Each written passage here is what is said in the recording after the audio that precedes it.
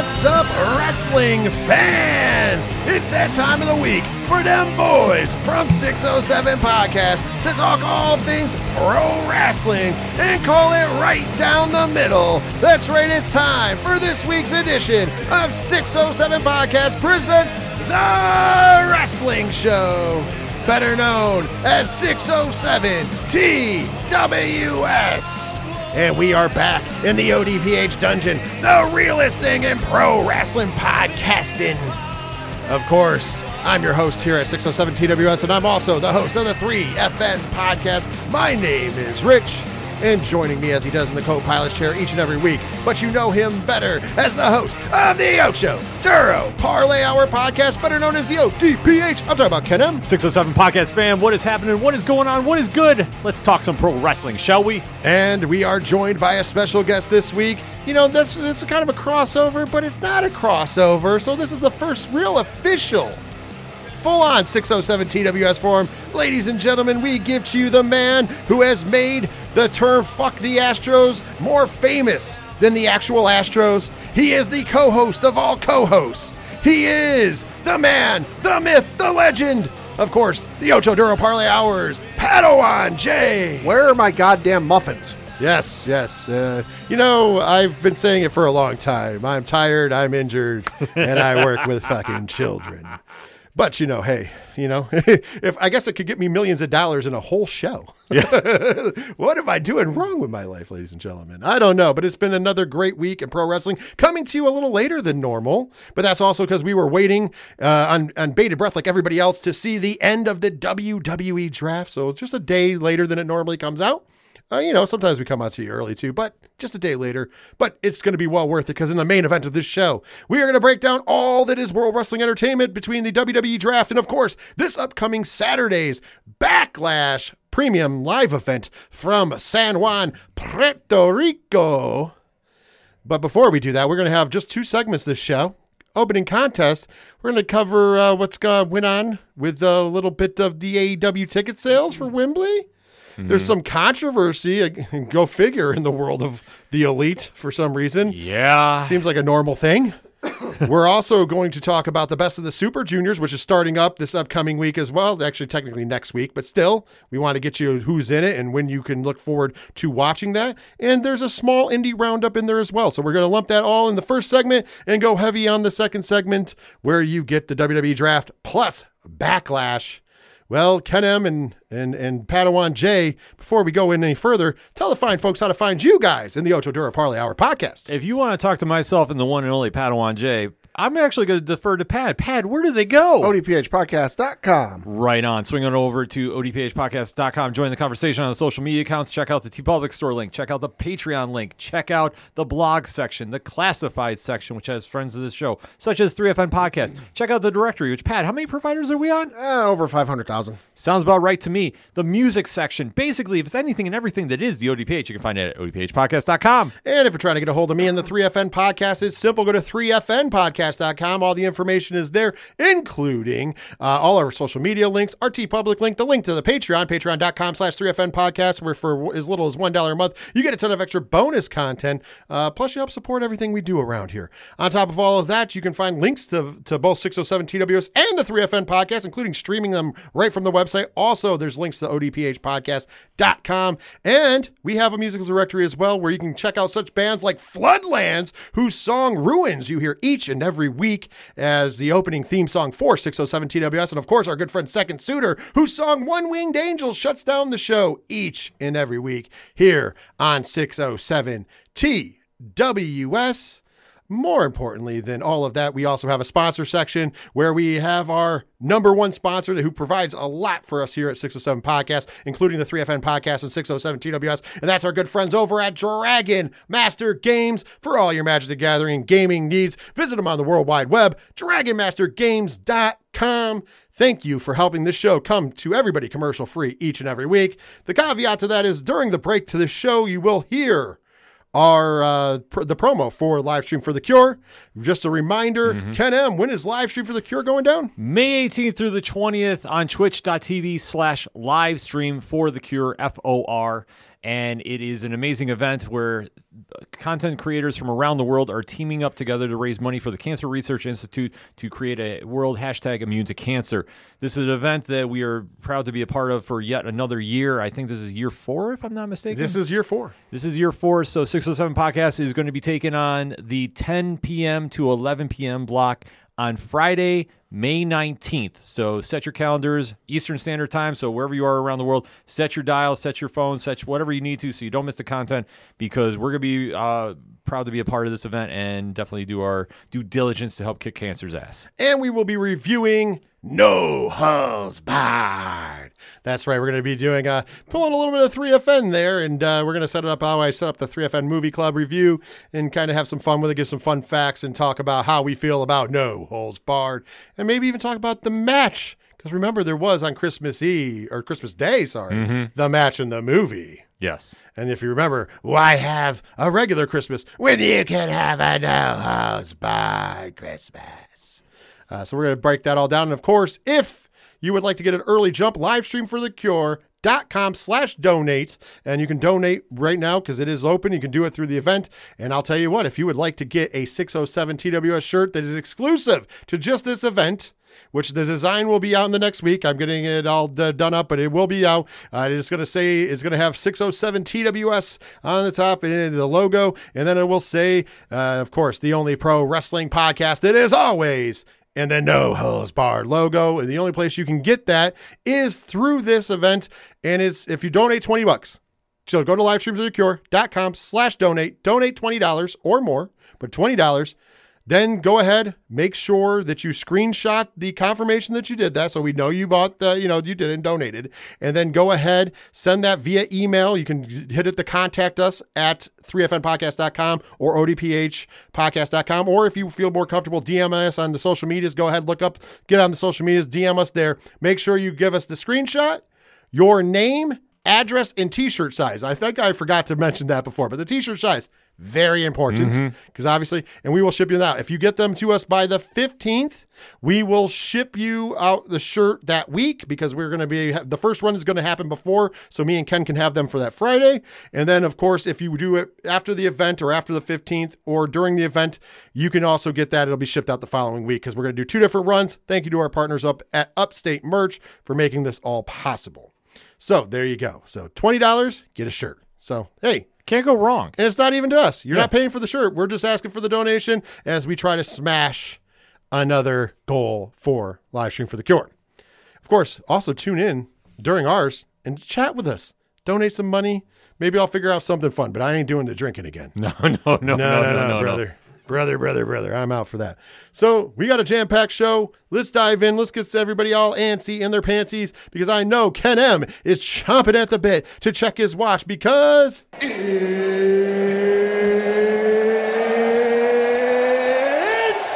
time. By the way, Padawan Jay, he does that every week. Oh, I believe it. That's not something he's just doing for you. If you guys could have a camera, Ken gets very animated during our previews and stuff. So I have a witness now. Oh, yeah. No, it's definitely a witness, because I'm amped up to talk wrestling. And, of course, with Pad being here, we got to just show him the ways that we do things. I mean, he hasn't seen the base of the mid-card, which he won't see this week, unfortunately. Yes, he has not seen him slap a good base yet. But we'll get to that in the future. We'll do another show. I'm sure Padawan Jay will come on again.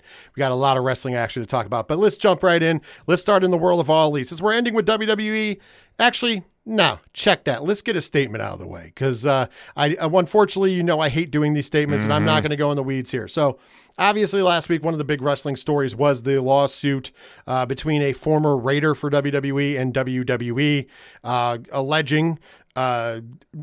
pretty much alleging some pretty questionable taste in storyline pitches, et cetera, et cetera. There's a lot to it. I'm not going to go in the weeds. Most people would, want a statement. Here's the statement. We talk pro wrestling. Yep. These are a lot of allegedlys. I don't know the case. I know what's alleged. I know we don't know what the response is, because, of course, it's a legal thing, so they're keeping it tight-lipped. I do know that there's a lot of people speculating this is only happening to block some kind of sale, which, trust me, it's not going to work.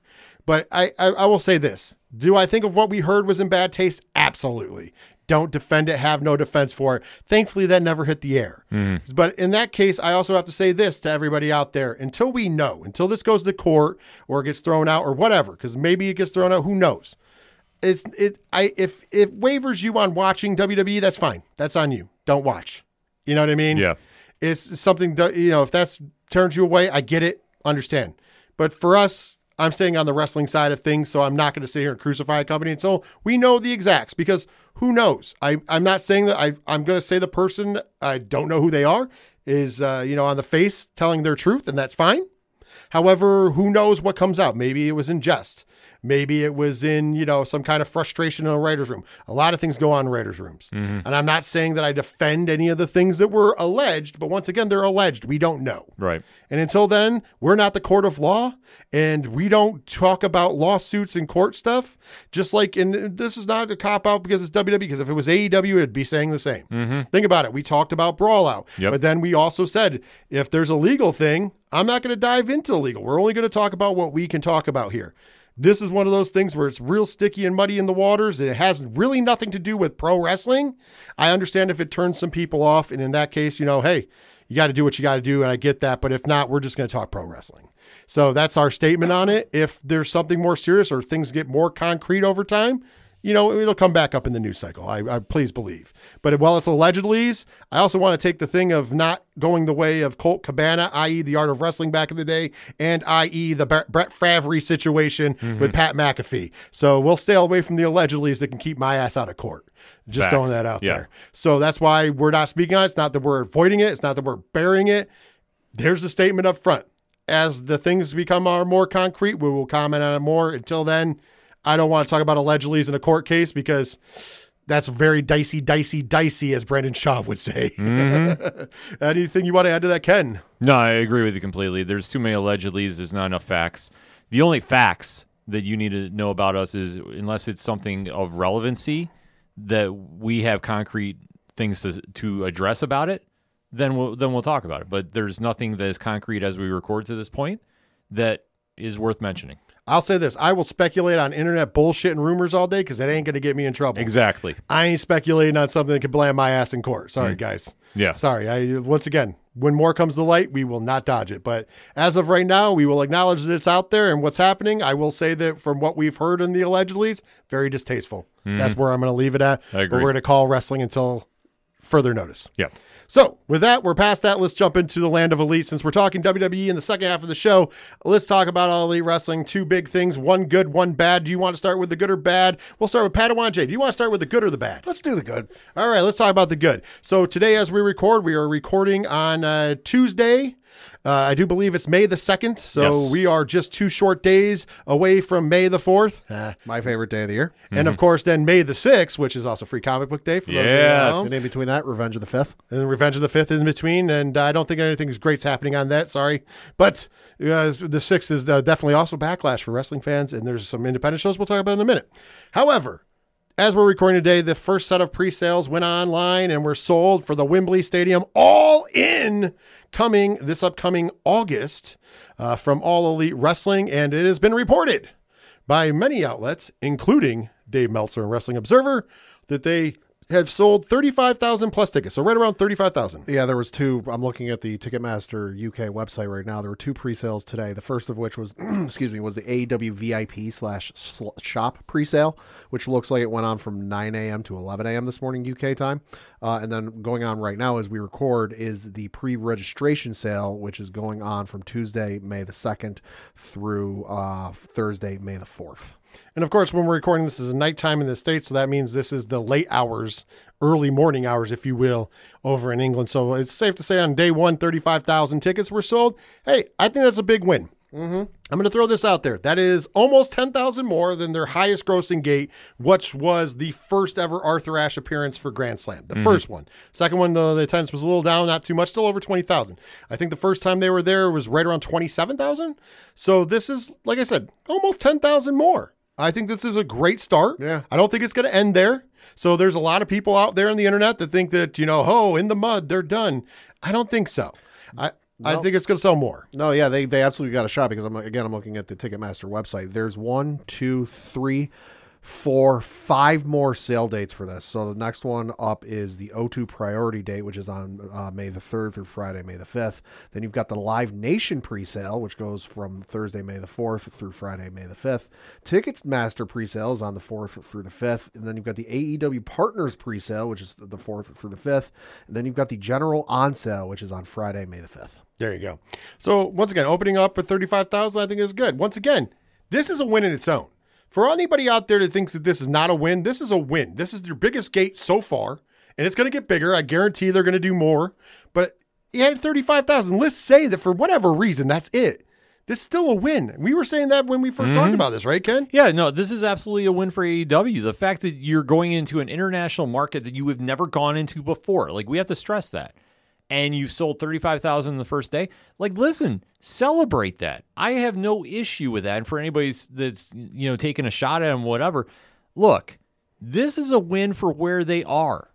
This is nothing that is an insult to them by any stretch of the imagination. And yeah, the first day out the gate, especially for being a relative unknown property over to a new market, that's a huge, huge success. So they should be relishing in. And you know what? Like I say, I don't mind all the tweets they're making celebrating it. They should. This is a win that AEW should definitely be having. Absolutely. Pat, do you want to add anything to that? Yeah, no, it's a good win for AEW. I pulled up a list of WCW World Championship Wrestling attendance records, because they're the last closest competition that WWE had.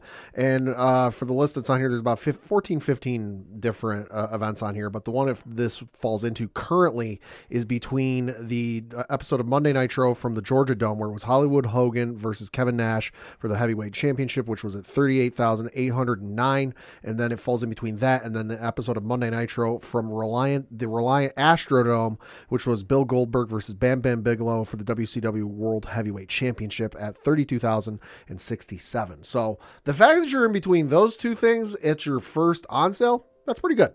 No, I'm just going to go ahead and say this. You're going to beat their biggest attendance in the next sale. Yeah. But by Friday, before it even goes to general sale, they're going to beat the biggest attendance show for WCW. So for WCW by themselves, yeah, you're right, because that would be the episode of Monday Nitro from the Georgia Dome at 41,412, where it was Hollywood Hogan versus Bill Goldberg for the World Heavyweight Championship. Right. And that's what I'm saying. I think they're going to beat that by Friday. Oh yeah. Like before it goes on sale, I won't be surprised if they don't sell 40 to 45,000 tickets. Easily. Closer to 45,000. So 10,000 more, I think that's easily done. Yeah, I agree.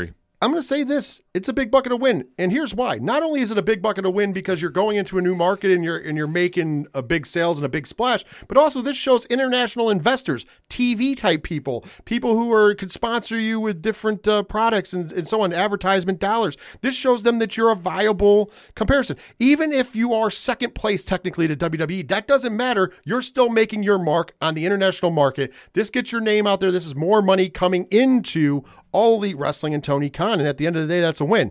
Now, it is ambitious still, the 90 to 100,000, because I hear that we're set up for 100,000. I do believe the rumor is that it's set up for like 101,000.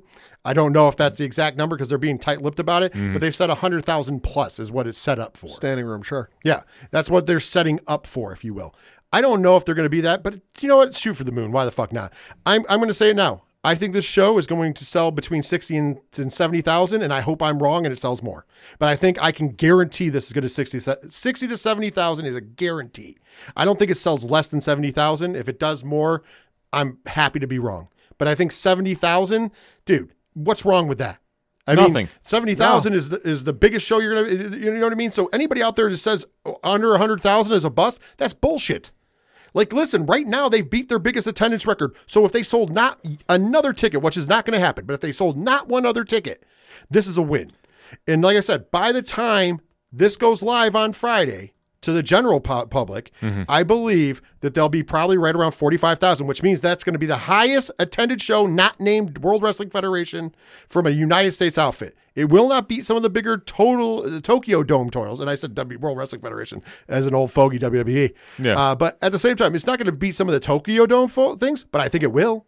Tokyo Dome, I think the attendance record for the Tokyo Dome is for right around 60,000. I think it's going to beat that. So it will be the second highest attended, in my opinion. So if your number does end up holding 60 to 70,000, that would put it in line with the Starrcade and the Tokyo Dome shows. For one of which in 1992 had an attendance of 60,000. The one the year prior in 1991 had an attendance of 64,500, and that was between New Japan Pro Wrestling and WCW. Okay, there you go. So that's insane. That's good. Oh, it's crazy. And I think that the 60 to 70,000 easy. I'm really thinking that I might even be low, and I'm happy to be low. I think 100,000 is still ambitious, but I wouldn't be surprised if they don't push it. Well, they're going to try pushing it, and that's what they should do. And I think honestly, if they hit that 65,000 to 70,000 mark, that's still a win. That's still something to, you don't need to hit 90,000 for it to be a success. Like anything right now, you're almost playing with house money to a degree because this is going to be your biggest show to date. No matter what. Celebrate your wins here and I'm stressing this because we do know people from AEW listen to the show.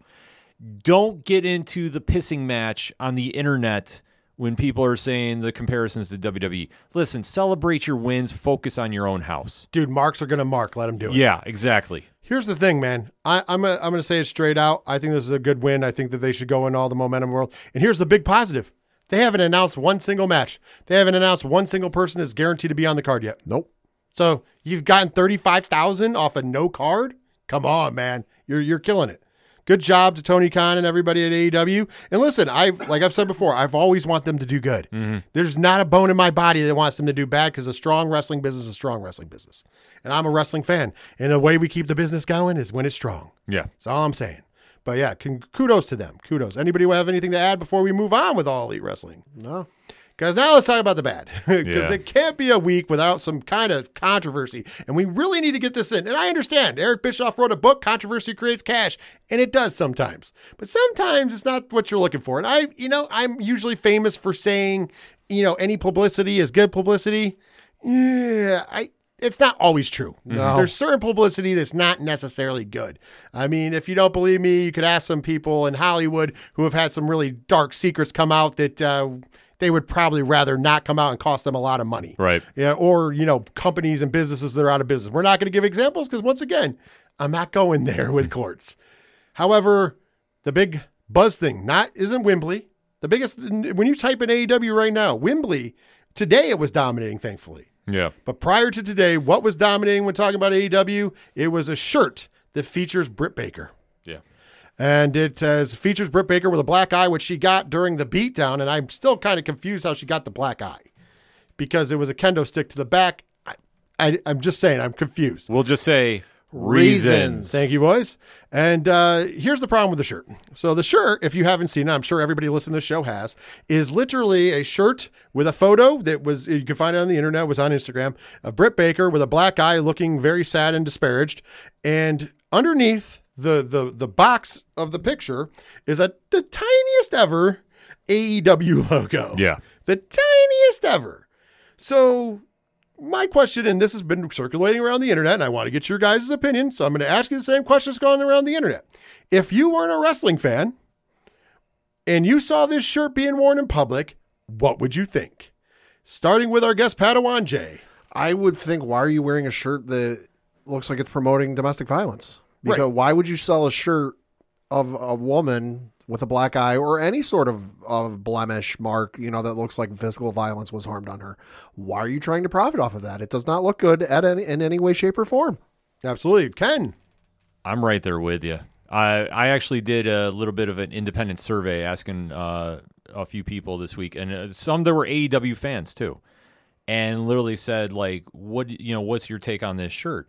And especially some didn't realize that this allegedly was connected to the beatdown that happened with the Outcast. And they were literally like, what is this shirt? Like, why is this out there? Because the image that's coming across, like, this is not anything that it did not scream wrestling to anybody. Mm-hmm. Agree. So I think that the fact that this was made into a shirt, especially with the image that is getting perceived at, I think was a big misfire. I think a better move would have been to take an image that happened during the segment, whether it be like a photographer shot of her and Adam Cole and the camera shot together, and put some sort of typing or logo or whatever it is on there, would have come across a lot better than this. Yeah, I'll give you my idea to fix this personally in a second, but before I say that, I want to get another temperature because it's something. I agree with you guys. If I wasn't a wrestling fan and didn't know this was Britt Baker, even knowing it's Britt Baker out of context, knowing the context, I get it. But not in knowing the context, I wouldn't. So here comes the follow-up question. Being wrestling fans, and we know it because this is a real honesty that wrestling fans, you should ask yourself this at home. If you want to share with us, you can. If not, just ask yourself this. Would you wear the shirt? absolutely not. Hell no. Neither would I, because once again, my point is non-wrestling fans, especially non-AEW fans, and mind you, tiniest little AEW logo, are going to look at that shirt and go, what the hell is that? Mm-hmm. They're going to think that you're glorifying beating women. I'm throwing it at 110%. Sad but true. No. Yeah. So here's how you can fix that picture, first of all. I still think it's in bad taste overall because it does look the way it looks, but because it's the Outcasts who did it, if there was a big spray painted L over the face and then underneath some little catchy slogan or like a spray paint thing of, Outcasts or whatever. Yeah. I think that saves it because then it looks like, oh, and then a bigger AEW logo, maybe on the back of the shirt, on the top of the neck, on the sleeve, on the front, wherever. But if you put the big L, the big green neon L through the picture, and then something about the Outcast, don't mess with the Outcast, whatever. You know what I mean? Anything, yeah. I think that I still think it's in bad taste because of the picture, but I think it's easier to explain, oh, it's a wrestling thing.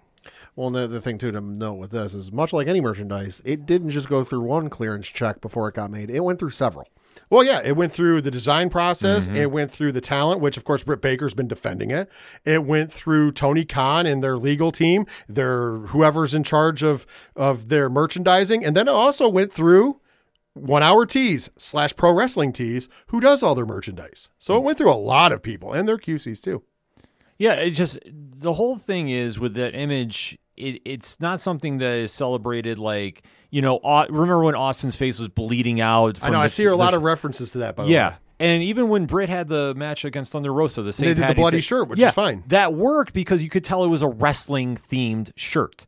This picture, unfortunately, does not give off that perception. This perception, her demeanor is sad. It's defeated. It just gives off a different vibe that does not scream wrestling. And if you're going to try selling this, I'm sorry, it's just not coming off that way. Padawan Jay has the picture up here. We're watching. If you obviously you can't see it in the studio, but you can even see on the picture how tiny the AEW logo is. It's fucking you can't minuscule. tell. It's at the bottom of the picture and it's tiny. It's like if you're gonna do something like this, make sure people know it's a wrestling shirt. Yeah. I mean, I still think it's in bad taste. The only other shirt that comes closest, and I don't think this was in bad taste, but you had the MJF CM Punk puller with a blood hand across it. Yeah. And once again, if you didn't know that in context, it looks like there's a wrestler standing next to a child. Yeah. And there's a bloody hand. And once again, I don't think that was as bad of distaste, but once again, they did that same thing with the AEW logo where it's so tiny. I think you have to clarify as a wrestling shirt. Once again, I still wouldn't wear it. But, no, absolutely not. I think there have been less controversy. And then you have news outlets running with the story. Yeah. Sports Illustrated is running stories. Fox News is running stories. There's literally other places running stories about this. This is not the publicity you want because the headlines of those stories are you're running a domestic abuse shirt. Yeah. Well, it's been explained to us it's something different, but this is what it looks like. And that's not good press. No. When pro wrestling crosses over into pop culture, you really need to make sure you establish that this is a pro wrestling shirt. And unfortunately, it doesn't. No. And I think that it's screaming that to a lot of fans, and that's why you're getting such a very loud reaction to this, where, in comparison, like we say, the Austin shirt, or even the Becky Lynch when she broke her nose. Right. And that was the moment, that the man persona came in there. Like, you could tell that was wrestling. She's wearing a wrestling shirt. She's in a wrestling crowd. There's also wrestling logos over it. Right. This shirt just does not scream that. So it's like, why are we doubling down on this? Like, sorry, like this, it's whenever, in my opinion, whenever this came across, like this should got vetoed immediately. The photo on the shirt isn't even in a wrestling ring or a locker room or something. No, it was taken backstage after. It looks like it's in a hallway someplace. Yeah. It was taken backstage in a hallway at an arena, but it was put up on Instagram and stuff. So you can find the picture before they used it. I just don't think that this was the picture. I'm agreeing with Pad. I'd have preferred like the beatdown in the ring. But even if you had to use this photo, make it an Outcast thing. Put the yellow over it. Put the green spray paint. Put some saying on it. Make sure the AEW logo is on the sleeve or on the back and big. It doesn't have to be giant, but on the back, below the neck. Somebody who does shirts. There's ways around it. I still think it's a bad photo to use, but hey, once again, and I understand Britt's defending it. It's her thing. Cool. I get defending it, but you have to at least understand why people are upset. And there's a lot of your fans that are upset about it. Yeah. I'm just throwing it out there. And I'm not saying it's the end all be all or it's a controversy, the end thing. This is not whatever, but and if your argument to this is, well, WWE had a Steve Austin shirt with Bud on it, or your argument is, well, look what's going on with Vince and everything in WWE. That's not the argument to hear. Do better. Yeah. It's not like it's tit for tat. It's do fucking better. You know what I mean? Yeah. This is an isolated incident. You can't really make those comparisons with the t-shirts. Like, I'm sorry, because in those circumstances, it's wrestling. That's what it ultimately boils down to. It's wrestling. This does not scream wrestling. This says something else to casual fans and even fans in your fan base. That is the problem here. So it's unfortunately, whatever you were trying to do to sell the storyline, it failed here. It just didn't work. Okay, start over, do a new t-shirt, do something. But the fact it's still a topic, it's taking away from, one, you're celebrating the win at Wembley because fans are still talking about this, and two, you're now catching a whole new audience for all the wrong reasons. And you're fueling your detractors. Exactly. You are handing them a gift. Here's a present that anybody can agree with. Because like you said, if you poll anybody, they're going to be like, this is disturbing. Yeah, like I said, I literally asked, I had to be 10, 15 people. And some, like I say, are diehard AEW fans. They travel to the shows. And immediately, one even particularly was like, oh, Adam hit Britt? What is this? That was the legit answer. They thought her real life boyfriend beat her. Yeah. And I'm like, no, this is part of the Outcast beatdown. And they're like, what? And literally that was the reaction seen in the picture. So say when that's coming off to your diehard fans, that is a problem. That is an absolute problem. Well, hopefully we get all these straightened out. Let's go over to some happier time stuff. Ken, I got something for you. Oh, let's go. Let's talk a little bit of New Japan Pro Wrestling, shall we? And of course, coming up very soon is one of the more fun times a year over at New Japan Pro Wrestling. And that, of course, takes place from May 13th to May 28th. And it is New Japan's Best of the Super Juniors 30, of course, going down May the 13th through 28th. It is a round robin tournament that breaks down afterwards, and we have two blocks, Block A and Block B, and we have the full list announced finally. This past week, it got announced after last week's show. We said we were waiting for it. We got it here. Are you ready to talk about the blocks for Best of Super Juniors? I so can't wait to talk about this. Oh, yeah, let's go. I'm getting too amped. Okay, give me 1 second. Google is telling me to shake my phone. it could tell the electricity is coming off when we're talking about the Super. I got to leave it in there. It's kind of funny. I'm trying to scroll. It's like something went wrong. Shake your phone. I'm dead serious. Okay, so Block A is featuring your IWGP Junior Heavyweight Champion Hamaru Takahashi, the Ticking Time Bomb, TJP, Kushida, Taguchi, the Bone Soldier Taiji Ishimori, Sho, Doki, Titan from CMLL, Leo Rush, and representing Impact Wrestling, Speedball Mike Bailey. That is a ridiculously stacked class. Absolutely. I was just blown away reading it, and you have so many high level wrestlers involved in this.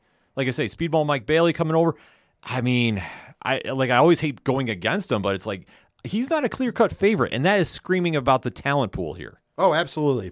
Next up, we have B Block, and on that side, we have Francisco Akira, El Desperado, Bushi, Kanemaru, Yo, Robbie Eagles, Master Wato, and from New Japan Strong, Clark Connors. Also from New Japan Strong, Kevin Knight, who is now one half of the IWGP Junior Heavyweight Tag Team Champions with Kushida. And, of course, Dan Maloney from Rev Pro. Another loaded class. This one, though, if I have to do an early prediction, I'm calling Clark Connors. The Bullet Club making a big statement on this one. Bullet Club is looking for those big wins. I wouldn't be surprised if it's Clark Connors. Not at all. I know Padawan J doesn't watch a lot of New Japan Pro Wrestling, so a lot of those names don't mean anything to you, huh? Nope. That's okay. Trust me, it's real exciting to watch the Super Juniors fly around. Yeah, it's amazing, Pad. Sometime we'll have to get you some matches to check out and watch. So let's check out what's coming up here. We're going to do a brief indie roundup. Indie roundup, of course, always brought to you by Fight.tv. More importantly, Fight Plus, where you can get a ton of wrestling action for $7.99 a month. Great action from such places as AEW, of course, Wrestling Revolver, which we're going to talk about a show from both of those great companies, Game Changer Wrestling, and so many more over there. What do you think about Fight Plus, Ken M? The best deal in independent pro wrestling and even in combat sports. For what you pay monthly, you get so much content. And some of the best pro wrestling on the planet is right there at your fingertips. Game Changer Wrestling, Glory Pro Wrestling, which had a great show this past weekend too, and many, many more. And on top of that, you get all types of combat sports, and then it leads to credits and what you can do with that. There is just so much win about Fight Plus. I could go on and on and on, but that's what I'm just going to tell you. Sign up right now for it. All right. Well, you know what? We'll start off. There's a couple shows to talk about going down this weekend on Fight Plus to check out. Of course, you can check out older shows as well while you're there. This Friday, Cinco de Mayo, May 5th, 7:30 p.m. Eastern Standard Time, AEW, Absolute Intense Wrestling presents Cybernetico de Mayo 2. And here's the caption here. On May 5th, AEW Cybernetico de Mayo 2 is live on Fight Plus, straight from the Outpost Concert Club in Kent, Ohio. The event features the Cybernetico match, Tom Lawler's 40th birthday bash, and the AEW Tag Team Championship match. And here's what we got listed here. Of course, in an earlier card, we're going to have Dominic Garrini taking on Cisco Silver. Ziggy Heim taking on Jocelyn Navarro in the AEW women's division. By the way, Jocelyn Navarro making a return from injury. For the AEW World Tag Team Championships, the team that won the number one contendership, Money Shot, going one-on-one against the Bitcoin Boys. Filthy Tom Lawler celebrating his 40th birthday bash with a spin the wheel, make the deal. As Tom Lawler takes on Big Joshua Bishop. Ooh, that's going to be former AEW Absolute Champ. And then, of course, we have the Cybernetico match, which is a giant, basically 2, 4, 6, 8, 10, 11 person clusterfuck. And it's a tag match. It's 11 on 11. They did it last year. It was a lot of fun, and it's elimination style. So here's the teams. Shaw Mason, Sam Holloway, the Maserati Wes Barkley, Calvin G. Lewis, Malcolm Cambridge, Austin James, Chuck Stone, and Arthur MacArthur. And they take on the team of PB Smooth, Brian Carson, The Duke, Philly Collins, and Marino Taglianelli, so PME, Tyson Riggs, Derek Dillinger, and Sid Von England. Ooh, that's gonna be a fun match. It's gonna be an intense match. Absolute intense wrestling. See what you did there. Friday, May 5th, 7:30 p.m. Eastern Standard Time. Make sure you check them out on Fight Plus. That's not the only wrestling going on, though. No. We've got a huge show going down on Saturday night, May the 6th at 9 p.m. Eastern Standard Time. And it's Wrestling Revolver presents Mayhem for All. This will be coming to you from the Horizons Event Center in Clive, Iowa. There is title matches, there is dream matches, and more. You ready to dive into some of this card? Let's do it. By the way, I had to scroll this card. That's how big this card is. First up, we got a match where we're gonna have basically set to appear. These are not matches. These aren't people yet. The SGC will be in the house. Mance Warner and One Call Manders. Okay. Man Scout Jake Manning, Veda Scott, and Phil Stamper, which they're usually on commentary. I was going to say. Here we go. In a 3-minute challenge, Heather Monroe goes one-on-one with your favorite wrestler, Marina Shafir.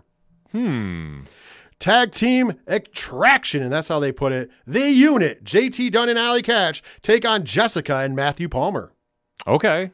In a 4 corners mayhem match, Rich Swann takes on Crash Jackson, who takes on Damian Chambers, who takes on for the first time in Wrestling Revolver, El Phantasmo. Ooh. Fresh out of the Bullet Club. I was going to say.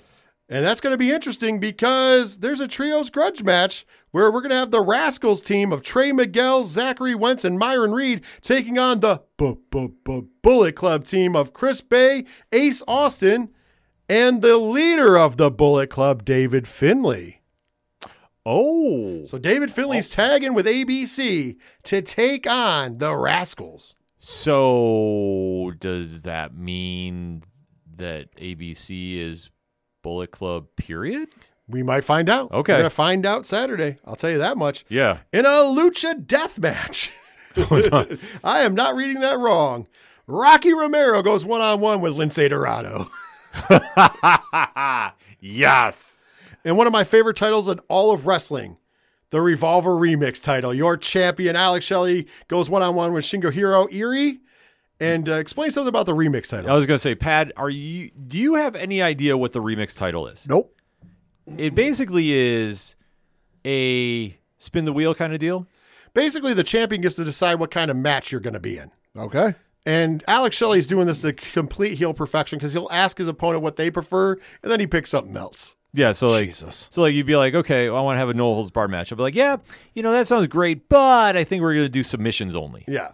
One of my favorite was he did a super kick match where the finish had to come set up by a super kick. Oh, Jesus. Which is a completely made up match just because that's how he wanted to win. Yeah. It's awesome, Pat. It's been insane. really good. So we have the Revolver World title match up next. Your Revolver World Champion and also your Impact Wrestling World Champion, Steve Macklin. He defends the title against Speedball Mike Bailey. That's going to be an awesome match. But you notice I said that there's 2 more matches. Mm-hmm. That's not even the main event. That's all right, let's go. In a singles match, Jake Christ, the Firestarter, is going one-on-one with Jon Moxley. Oh, somebody's going to bleed. And in the main event of the evening, in what is being called a dream death match, the man who runs the place, Sami Callihan, goes one-on-one with Masha Slamovich in a dream death match. Oh, Jesus, Mary and Joseph. That's going to get out of control in a very, very quick hurry. So I will tell you this. It's going to be a lot of fun. Also, I just want to give a big shout out because there's not much on the card. But on Friday night the 5th, Hood Slam is making its debut on Fight Plus. Oh, cool. A show called Schism. You're going to want to check that out, 10 p.m. Eastern Standard Time. You probably could get that in right after the AEW show. They always have a lot of good fun over there. Hood Slam shout-outs to the High Priestess of the Church of Pro Wrestling, the Dark Sheik, and she does an amazing job at Hood Slam. So you want to check that out and so much more. And, of course, we were supposed to have some Game Changer wrestling shows this week from the Bamboozle Festival, but the Bamboozle Festival got canceled as a whole. The Bamboozle Festival got bamboozled? That's pretty much what happened. I've heard people call it the Fire Fest of Atlantic City. But at least they canceled ahead of time. Okay. Yeah, at least they canceled ahead of time.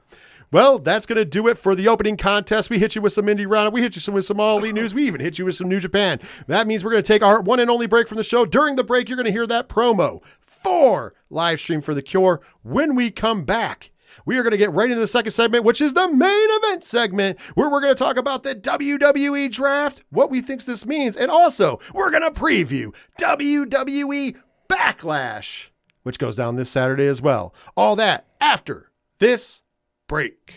Together, we can make a difference. That's been the sign off for everything Live Stream for the Cure related ever since the event began back in 2017.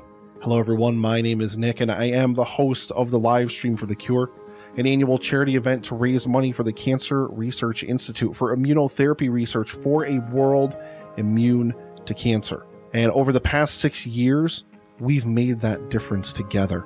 Amazing listeners, amazing viewers, amazing podcast partners and content creators all coming together, and we've raised over $70,000. But this year, we're going to make our biggest difference to date, and we're going to raise $25,000 for the Cancer Research Institute. Tune into the event at twitch.tv/livestreamforthecure starting May 18th, as we're joined again by podcast partners and content creators from around the world to help the Cancer Research Institute crush cancer. Together, we will make a difference. And we are back for the second segment and final segment here on 607 TWS. And it's time to talk some World Wrestling Entertainment. This is right up Padawan Jay's alley. That's why he's here. He's in his house to talk about WWE. And what better way to start? The reason why we're coming to you a little later is because this past week, between Friday and Monday, we had the WWE Draft, the moment that was going to change everything in WWE. And I think that they did a pretty good job. We're going to dive into the picks in a second. But I want to get some clarifications out there. I really do believe that we're going to go back to the old ways of splitting brands. It kind of seems that way. It kind of seems that they want to keep everything separate. I think that there's a definite vision from Triple H. He has never, he hasn't, I shouldn't say never, but he hasn't gotten to the point where he's lost the credit of us giving him the shadow of a doubt. And so before we even talk about the draft, what do you think about the strict brand split being a good thing, and how do you feel about before going into the draft, everything going on? We'll start with the guest, Padawan Jay. I'm excited for it. I think if you can make it memorable, then it'll be good because, like I said on ODPH, I honestly, the last time they did the hard brand split, and we're talking, when it was Raw only pay-per-views, premium live events, and SmackDown only, premium live events, outside of like Jinder winning the title and Great Balls of Fire, couldn't tell you anything memorable about those runs. I'm sure if I went back and watched them, like, oh yeah, right, I remember that. Like, I remember stuff happening, but nothing really sticks out in my mind. There's enough talent there between both shows that you can have some pretty goddamn memorable matches and storylines and segments and whatever else. So if they're going to go back this way, and even if they want to bring back the brand exclusive pay-per-views, okay, make it memorable though. Make it, and I'm not saying everything has to be like a WrestleMania 17 level memory. No, just make it like, oh, I can't believe I got to see this person take on that person in a steel cage match. Never seen it before between those two wrestlers. Wow, that's insane. So I'm all for it. This is something that I think is a big win. And I think that especially with all the talent that WWE has, this gives a lot more opportunity for some lesser known talents to shine and really get some exposure and really run with the ball. And I think that going back to this format, I think is nothing but win, especially when you can really establish some cool crossover ideas down the road. I always harken back to Survivor Series. And remember when Adam Cole, baby, went on that massive run that week, and he really got to raise his stock in front of the WWE Universe's eyes. I think when you can do opportunities like that, when it's Raw versus SmackDown versus NXT, that makes Survivor Series now much more important. And I know I'm thinking down the road here a ways, but getting the hard brand split, you can definitely run a little more with some storylines. You can build up some more characters. You can really connect with the WWE Universe a little more personal than what you have right now. And not saying what they have right now is bad, but for some of us, we only watch one show a week. Mm-hmm. And I think that there's more of a connection there to go that much further with your fandom. Well, when you have this many people that they have on a roster, I think we're not to an oversaturated part if you do something like this, because doing a split, that means we're going to see people on TV more. That's kind of what we have in AEW now, not trying to compare the two, but there's an oversaturation where we don't get to see certain stars as often. And in WWE, that was getting that way a little bit too much too. I mean, they were showcasing a slight few more people, but not a ton. Mm-hmm. With separated shows, you're going to get that. I think we're going to be seeing the brand split. The Triple H brand split, I think, is going not to take its cues from the last brand split, where it was kind of still like, oh, it's a brand split, but whatever. Yeah. I think it's going to take its cues from the original brand split.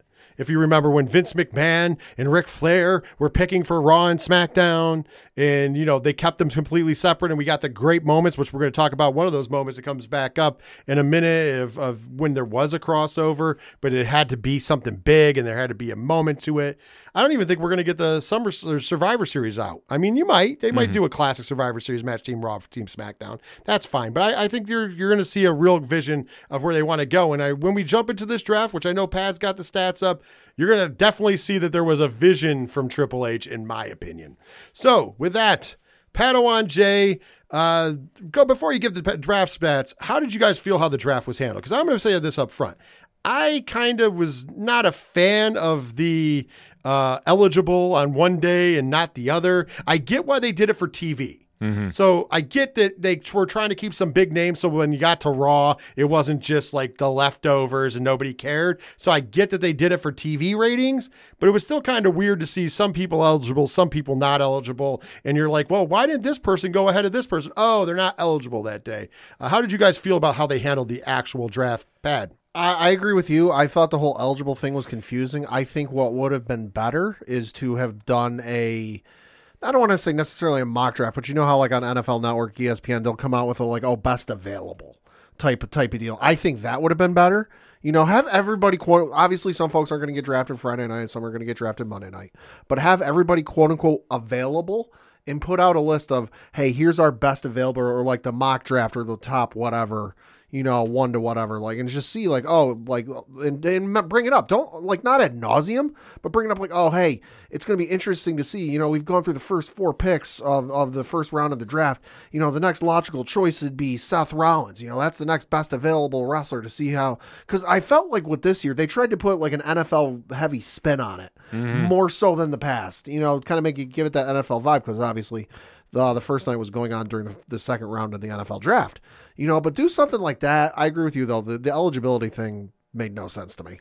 Get him. What they should have done is had a 3-hour show on Peacock and then post it to YouTube and really treat it like an NFL thing where you have somebody representing Raw, whether it's Adam Pearce or, another GM to be named, and then somebody else defending SmackDown.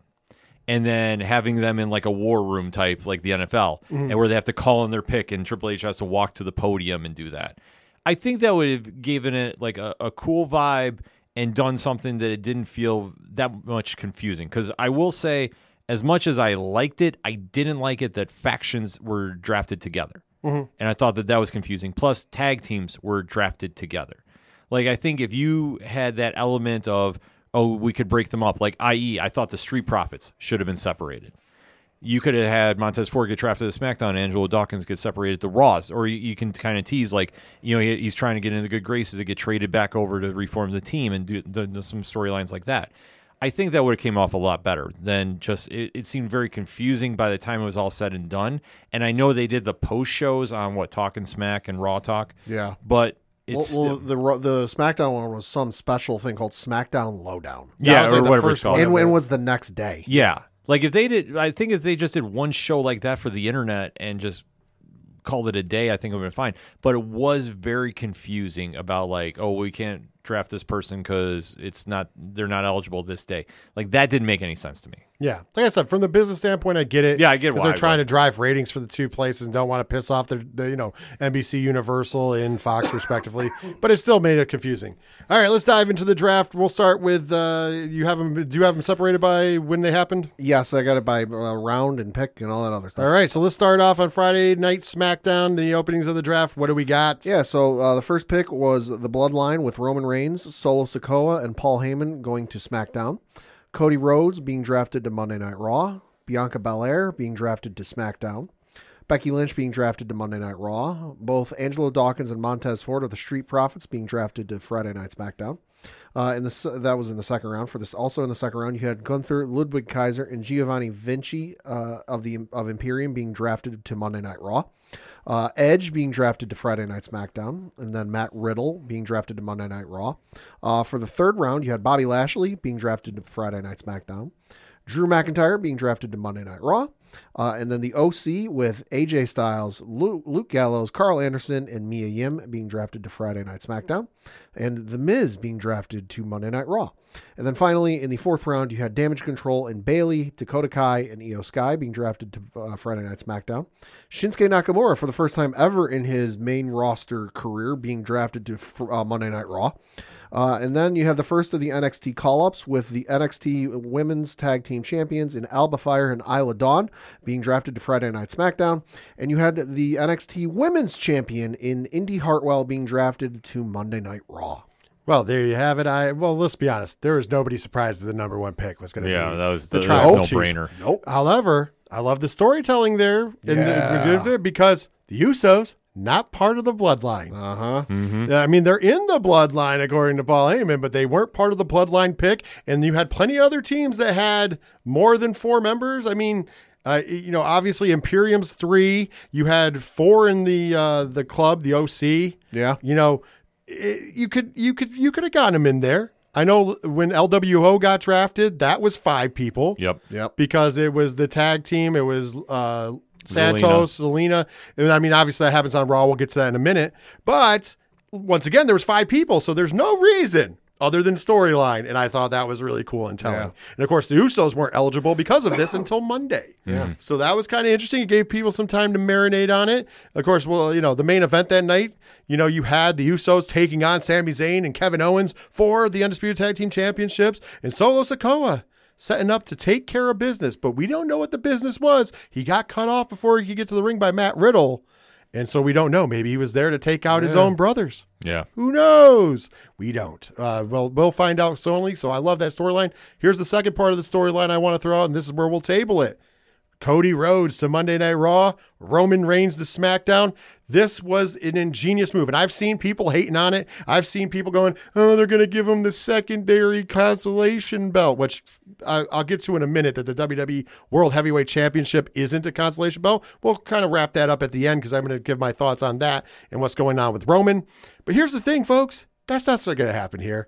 This is the best way to keep Cody Rhodes and Roman Reigns apart going into WrestleMania next year. Now I'm more confident, unless something weird happens and they change direction, whether it be injury or something just has to happen, that it's so on fire that they have to do it for WrestleMania. I think this just locked in that main event. And even furthermore, and I know that I said this before, and I'll table this here, I said Cody Rhodes would win the Rumble again. And remember, when the plans were split completely, a certain guy named Chris Benoit, who was on SmackDown, chose to challenge Triple H, who was on Raw when he won the Rumble. Cody Rhodes, I think, is going to do this same fast. I said it before. He's going to go in at number 1. He's going to run the field. Roman's going to make the comment that, Roman might make a rare Raw appearance just because it's the day after the Rumble, because I don't think he's going to make us wait long, and just say, hey, you know what, Cody? Congratulations, or do some kind of video. Congratulations on winning. I know you're going to have a great match against whoever the WWE World Heavyweight Champion is. Right. And Cody's going to be like, well, here's the thing. That's not who I'm going to face at WrestleMania. Well, what do you mean? Well, I get to pick whatever champion I want. I want your title. I want to beat you at Mania. Yeah, I don't doubt the Raw appearance, just because I think they kind of set that up on Monday Night Raw last night with when he, quote unquote, called in to Paul Heyman in the middle of the opening segment and said, oh, Roman's pulling the strings, to as many strings as he can to get the matchup with Seth Rollins and Solo Sikoa set up for later tonight. Mm-hmm. So I don't doubt him showing up on Raw. Yeah, and in special occasions like that, especially when attached to a big pay-per-view, I have no problem with it, especially setting up that great storyline. I mean, we also remember, and it wasn't the same show, remember when they were trying to get Big Dave Batista the challenge on the other show, and we got the famous turn on Triple H going into WrestleMania 21. So there's a lot of great things and established things in moments where we can draw from for this. So I really feel like this solidifies it. How do you guys feel about the number 1 picks for Raw and SmackDown, Roman Reigns, Cody Rhodes, and what the implications are? We'll start with Ken this time. I mean, perfect sense. Because we're building back to, I want to say, arguably the greatest rematch in WrestleMania history. Arguably.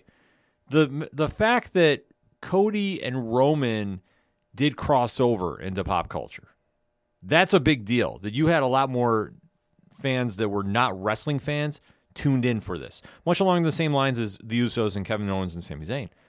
Keeping them separated and seeing Cody's WWE story play out is going to be compelling television. And it's going to build up that anticipation that, you get to the Rumble. Yeah, you might think it's predictable. Even if he doesn't win the Rumble and gets the title shot by going into the Elimination Chamber. Like, they can still do something to keep the suspense there. But it's going to build up for a Mania that nobody's ever going to forget. Absolutely. Padawan J. They want a setup for Cody versus Roman, part 2 at Mania next year. It's pretty clear the writing's on the wall. How they get there, well, yet to be seen. But I think it's smart, and it makes all the sense in the world for them to separate Roman onto SmackDown, Cody onto Raw, keeps them separate, and that way you don't have to come up with, another, because we're barely, a month out from WrestleMania, you don't have to don't have to work another 11 months of storylines of cat and mouse between Cody and Roman just to string us along. You keep them separate. People might start to forget the frustration, the anger of what happened at WrestleMania might start to fade away a little bit. And then when it comes Rumble time, you bring it up. And then you go right back into it. I'm glad you brought those points up. That was perfect points. It's absolutely what it is. You know, if you keep them on the same show, you have to keep making a reason why they can't fight each other. You have to find this weird loophole why they can't fight each other. And you can throw roadblocks, but there's only so many roadblocks you can throw before everybody just goes, well, this is fucking worthless. Mm-hmm. You know what I mean? Absolutely. You run into that at other places. But you know what? I think it's perfect. Great way to do it. As far as the rest of the round, I thought that, you know, I'm going to wait to really speak on, you know, the title picture here. But I thought that they did some interesting things in the first round. I did like the fact that Bianca Belair gets drafted to SmackDown. Yeah. We're changing this up a little bit. Becky Lynch being Raw, I have no problems with that. Of course, we'd find, you know, we'll get to go whoever goes later because there's a lot of storylines in that. But I think the big wins here for not counting Cody and Roman, who are the faces. And, you know, speaking of which, we didn't even get to speak on this. Paul Heyman did a recent interview where it was amazing, where Paul Heyman said that we're trying to, you know, when people were saying something about Cody, he's like, well, you don't understand what we're trying to do. He's like, let me just paint a picture, but without going into too much detail. Can you imagine a world where we could have a premium live event in you know, somewhere in the United States while also having a great main evented card in London because you have two faces? You could have Roman here and maybe a Cody Rhodes or somebody over here in the same night. It doesn't take away from each other. Mm-hmm. Could you imagine us running these? And he's like, I'm not talking about house shows. I'm talking about big events. Could you imagine doing two PLEs on the same day from somewhere, two different locations? Because obviously if we do one in England, it's going to come on early in the day, and we do one from the States, but we have the capabilities if you have the two stars to draw. Oh, yeah. And I was like, that's impressive. That's brilliant. You know, and I think that's what they're doing with this roster split overall. My big takeaways here, Imperium to Raw. I'm a big fan. Yes. I'm going to jump in later why I'm a huge fan of that. And then I'm also a big fan of Nakamura to Raw. Yeah, first time in his main roster career. Give me Shinsuke versus Gunther. It's going to happen. Don't you worry. It's going to happen. Like I said, we're going to jump into that title tournament after we talk more. So there was supplemental drafts. Who got supplemental draft on that weird Saturday show? Yes, this was the Saturday show that dropped at like noon or whatever it was. The next of the NXT call-ups was Apollo Crews got drafted to Monday Night Raw. Candice LeRae was drafted to Monday Night Raw. Chelsea Green and Sonya Deville were drafted to Monday Night Raw as a tag team. Dexter Lewis drafted to Monday Night Raw. You had Hit Row with Ashante the Adonis, B-Fab, and Top Dollar drafted to Friday Night SmackDown. J.D. McDonough, another NXT call-up, was drafted to Monday Night Raw. Lacey Evans drafted to Friday Night SmackDown. Maximum Male Models with Massey, Mansoor, and Maxine Dupree drafted to Monday Night Raw. Natalya drafted to Monday Night Raw. The Viking Raiders in Eric, Ivar, and Valhalla drafted to Monday Night Raw. And the next of the NXT call-ups, Zoe Stark drafted to Monday Night Raw. Pretty impressive on the call-ups and stuff. I'd have no problem with those. Yeah. Rounding it out. I see some big stuff there. Yeah, no, I was super excited about the Raw lineup. Zoe Stark, I think, is going to be like the sleeper in this draft, too. I think. Yeah, I agree with that. Yeah, because I think the only thing that she needs to work on is like a real character, but she can go in the ring and she can literally have a match with the best of them and really put on a 5-star show. Talk about elevating women's wrestling. I think that they did that in this draft 100%. Anything you want to add before we move on, Padawan? No, it was an interesting supplemental draft how they did it. You know, the fact I know a lot of people online were talking about how SmackDown only got 2 picks and Raw got all the rest of them, but yeah, it's all anecdotal. It's to even it out. Yeah, especially Raw's a longer show, so 3 hours. More, yeah. So there's probably some consideration. Once again, you got to remember if we're splitting the lineups, and this is what I'm saying. I understand it was herky and jerky how we get some of this, but if we're really splitting the lineups to try to maximize who can be on TV and storylines and everything else, and we're going to do this right, I think this is the best way. Mm-hmm. Agreed.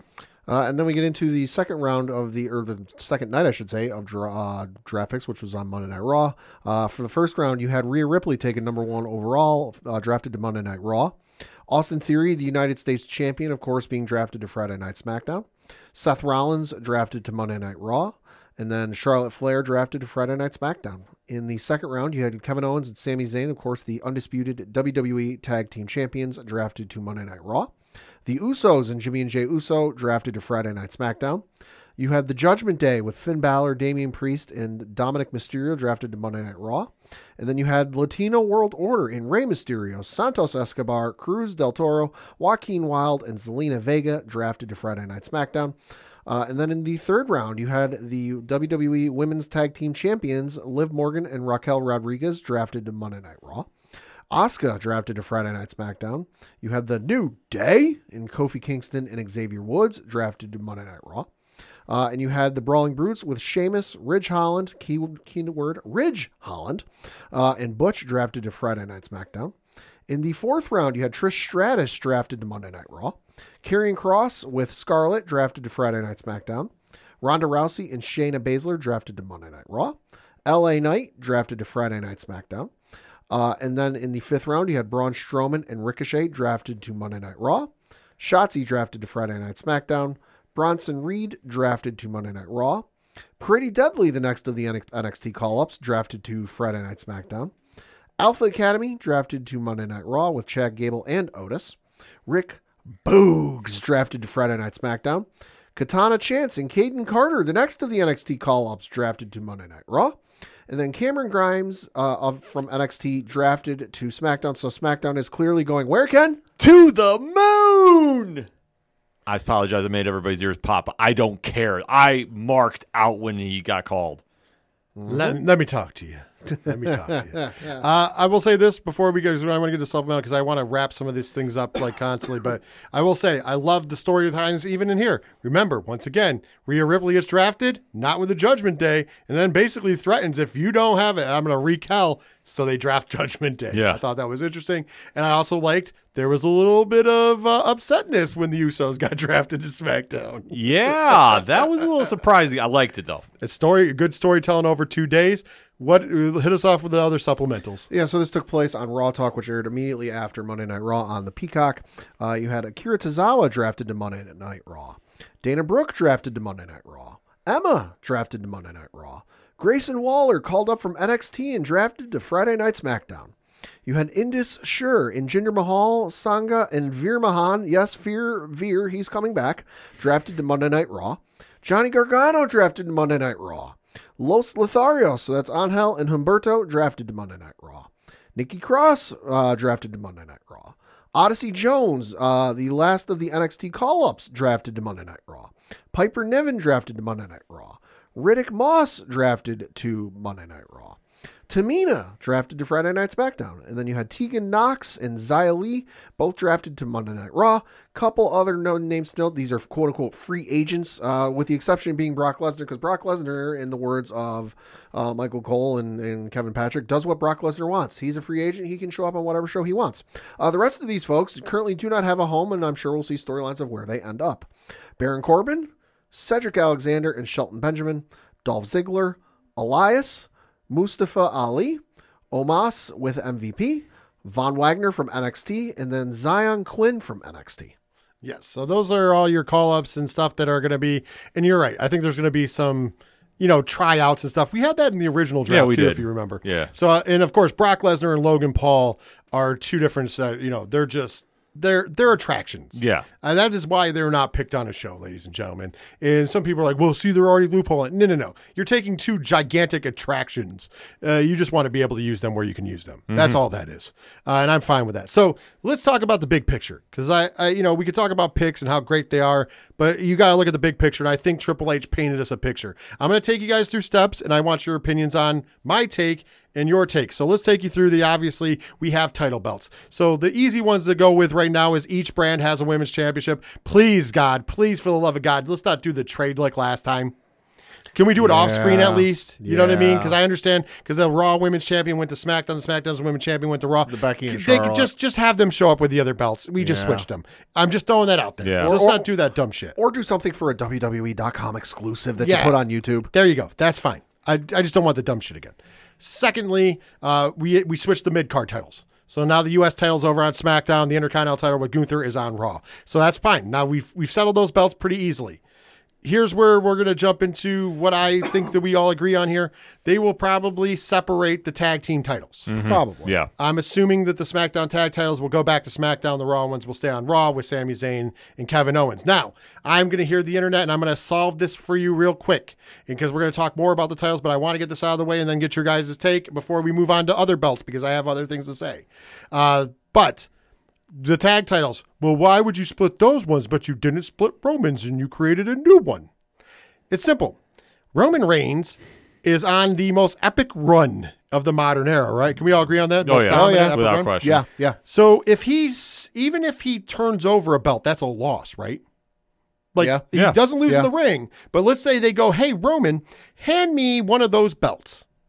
That's losing a belt for him, right? Yeah. You can't do that. So you have to create another belt. And here's the simple of it. I think Roman's going to negate those two belts into one belt. It's going to be the WWE Undisputed Universal Championship. It'll probably happen at Night of Champions because that is the 1,000th day. We have seen the design of the all gold belt Right. that is run around. And I think that's going to be the belt. I could be wrong, but I think that's going to be the belt. Yeah. The reason also is if you would have handed him over, he would have kept the Universal title, obviously, because that's the belt that he'll have hold for 1,000 days as of the Saudi show at the end of May. Then that means that he takes the WWE Championship with its lineage and basically says this belt's worthless. Yeah. If you mix them together, those two belts have the same lineage, and then you have a new belt that has a whole new lineage. And therefore, if you're not destroying the WWE title, because that is part of the Universal title, and on top of that, you're not sacrificing a loss to Roman. Whereas Sammy and Kevin, yes, they just won them in a big main event at WrestleMania, but they've had the belts for what, a month? Give or take. Give or take. So therefore, handing those belts over, not handing over the SmackDown titles and keeping the Raw titles, not a big deal. Now they could do something where they create a new title on the other show, Sure, and they just meld those two belts together. Either way, that's what they're going to do. So that's my opinion. Do you guys think that's right or wrong? Starting with Pad. No, I think you're right. And in fact, I was going to say, I thought on Monday Night Raw, they were going to give up the SmackDown titles last night because I can't remember if it was Kevin or Sammy, but when they were doing the backstage bit before they went out to help Matt Riddle with his match, I forget if it was Kevin or Sammy, but one of them was holding their SmackDown title belts while their Raw belts was around their waist. And it's just whoever was had a look on his face of like, they don't really want to give it up, but they're going to give it up. I'm like, oh, are they about to like relinquish these belts because they're Raw now and they're not SmackDown and they can't defend them on SmackDown anymore? And then they just kind of went about it. So I thought they were going to give up their SmackDown belts last night on Monday Night Raw. But they didn't. So no, I agree with you. I think they're going to simply do the easy thing, keep the Raw ones since they're both on Raw, drop the SmackDown ones, and do a tournament on SmackDown. Yeah, I mean, that's the easiest way to do it, and especially with Roman, I mean, you hit it right on the head. They're going to just start fresh with Raw, and it's going to be the new era. It's going to be whatever Triple H wants to establish with this new title. I know they teased about Roman coming after it, but obviously, unless you're going to have that with Cody winning it by the time they get to Mania, it doesn't really make a lot of sense. I don't think they're going to bring them back together. Yeah, I don't either. I think they should be separate because if you really want to establish this brand separation, you need to do it. And I think that if it's anything, your champion, unless they do like an option C like Impact to go over and challenge Roman, which like I said, I don't think they're going to, but it doesn't make sense. Like build up your brand, build up your shows, and run with it and give people that incentive to watch. And like Roman is just on a different level than everybody. So it's like trying to compare it and do something where it would diminish what he's done, I think is just foolish. Plus, if they decide to do a tournament on SmackDown, obviously the Usos are going to be involved for those tag team titles. What's the one thing they keep talking about on Friday Night SmackDown and Monday Night Raw with the bloodline? Oh, there's cracks in the bloodline between Roman and the Usos. How do you further those cracks? Have the Usos enter into that title and not even make it to the finals, and then they lose. It would be epic if they lost first round. Well, I just want to throw this out there. Speaking of which, not even touching on it, the WWE World Heavyweight title, we already know there's going to be a tournament and build to going to Saudi for Night of Champions. And now you're going to have a tournament probably for tag titles that does the same thing. Yeah. Once again, we know Sammy and Kevin will not be in Saudi Arabia. So therefore, we still have tag titles on the show. Because remember back when people were like, well, they're going to make them lose it just because they won't be able on the show. No. We'll just crown new champions. Yeah. It'll be okay. And it's all good. Everybody's fine. Everybody's hunky-dory, and we're good to go. Also, like I said, if you look at how speaking of the tag division, they divided up the tag teams relatively good. Yeah. We have two shows with strong tag teams, in my opinion. That's just my opinion. Now let's move on. The women's division, obviously, like I said, stayed the same. We're going to swap belts. But the one interesting point, and very few people on the internet picked up on this, but I have picked up on this, and I'm running it by you. We know that Triple H has recently said that he would really like to revamp all tag divisions. Not just the men's, but the women's. Is it not lost on anybody that the home of the women's tag team division is Monday Night Raw? No, because I caught that. Yeah, because where everybody got drafted to. The only tag team that's not on Raw is Damage Control, and they're less of a tag team, especially since we're pretty sure they're going to Separate. separate. Yeah. But at the same time, that's the only tag team not on Raw. Every other women's tag team is on Raw. Mm-hmm. Well, what? The only tag team I think they've had, not counting Dakota Kai and Io Sky, but the only tag team they've had between the three of them is the WrestleMania match. Right. So here's the thing that I want to point out there is the greatest part about this is now there's a real women's division on a 3-hour show. Yeah. So I think we're going to see a real women's tag team match every week, at least one tag team match, if not a title match every once in a while. And think about it. You have Liv and Raquel there. Mm-hmm. You have Shayna and Ronda there. You have now Chance and Carter there. Yeah. You have Elba Fryer and Isla Dawn there. You have the tag team champions over there. So you have everybody there. Yeah, You're ready to go. Plus, you have a lot of plug and plays. Oh yeah, you could plug and play, but also you have enough over there where you've brought all these women over that are tag teams that you can solidify and make real tag teams. Mm-hmm. And on top of that, you still have enough to have singles wrestlers. Yeah, because you're not losing star power there. Your champion's Rhea Ripley, dominant champion. Mm-hmm. Then you have Becky Lynch. You have Trish Stratus. Yeah, they have a roster. They have a roster. Yeah. In my opinion. I think that they did a good job, even on the other side. What they did on the other side is we have a real strong women's roster. Mm-hmm. A real strong. You have Bianca Belair as your champion right now, but you got Asuka. Charlotte. You got Bayley. You got Charlotte. You got Io Sky. You got Dakota Kai. And the list goes on. I'm not trying to list everybody. Right. I thought that they did a good job separating ones. And then also, like I said, not a lot of people are talking about it. They moved the women's tag division just to Raw. Now it's not clunky. Now it's not on 2 shows. And if you want to make up for that, you could make another belt for maybe a single women's title on the other show. But I don't even think you need to do that right now. I think build up some stuff, let it go. What are your guys' thoughts about the women's division overall with the splits and, of course, the tag division? Looks very strong. Looks very strong on both brands. And I think the tag team division on Raw is going to be absolute fire. I think it's going to be, such a deep talent pool. You could really do some storylines. You can even build up that mid card to get to the number 1 contendership. Like I say, that's how deep this talent pool is that they have, and they created. I thought the NXT call-ups was very telling about that too.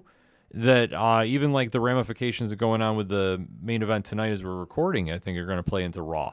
And I wouldn't doubt that we see some other tag teams get called up, and like a late addition when down the road.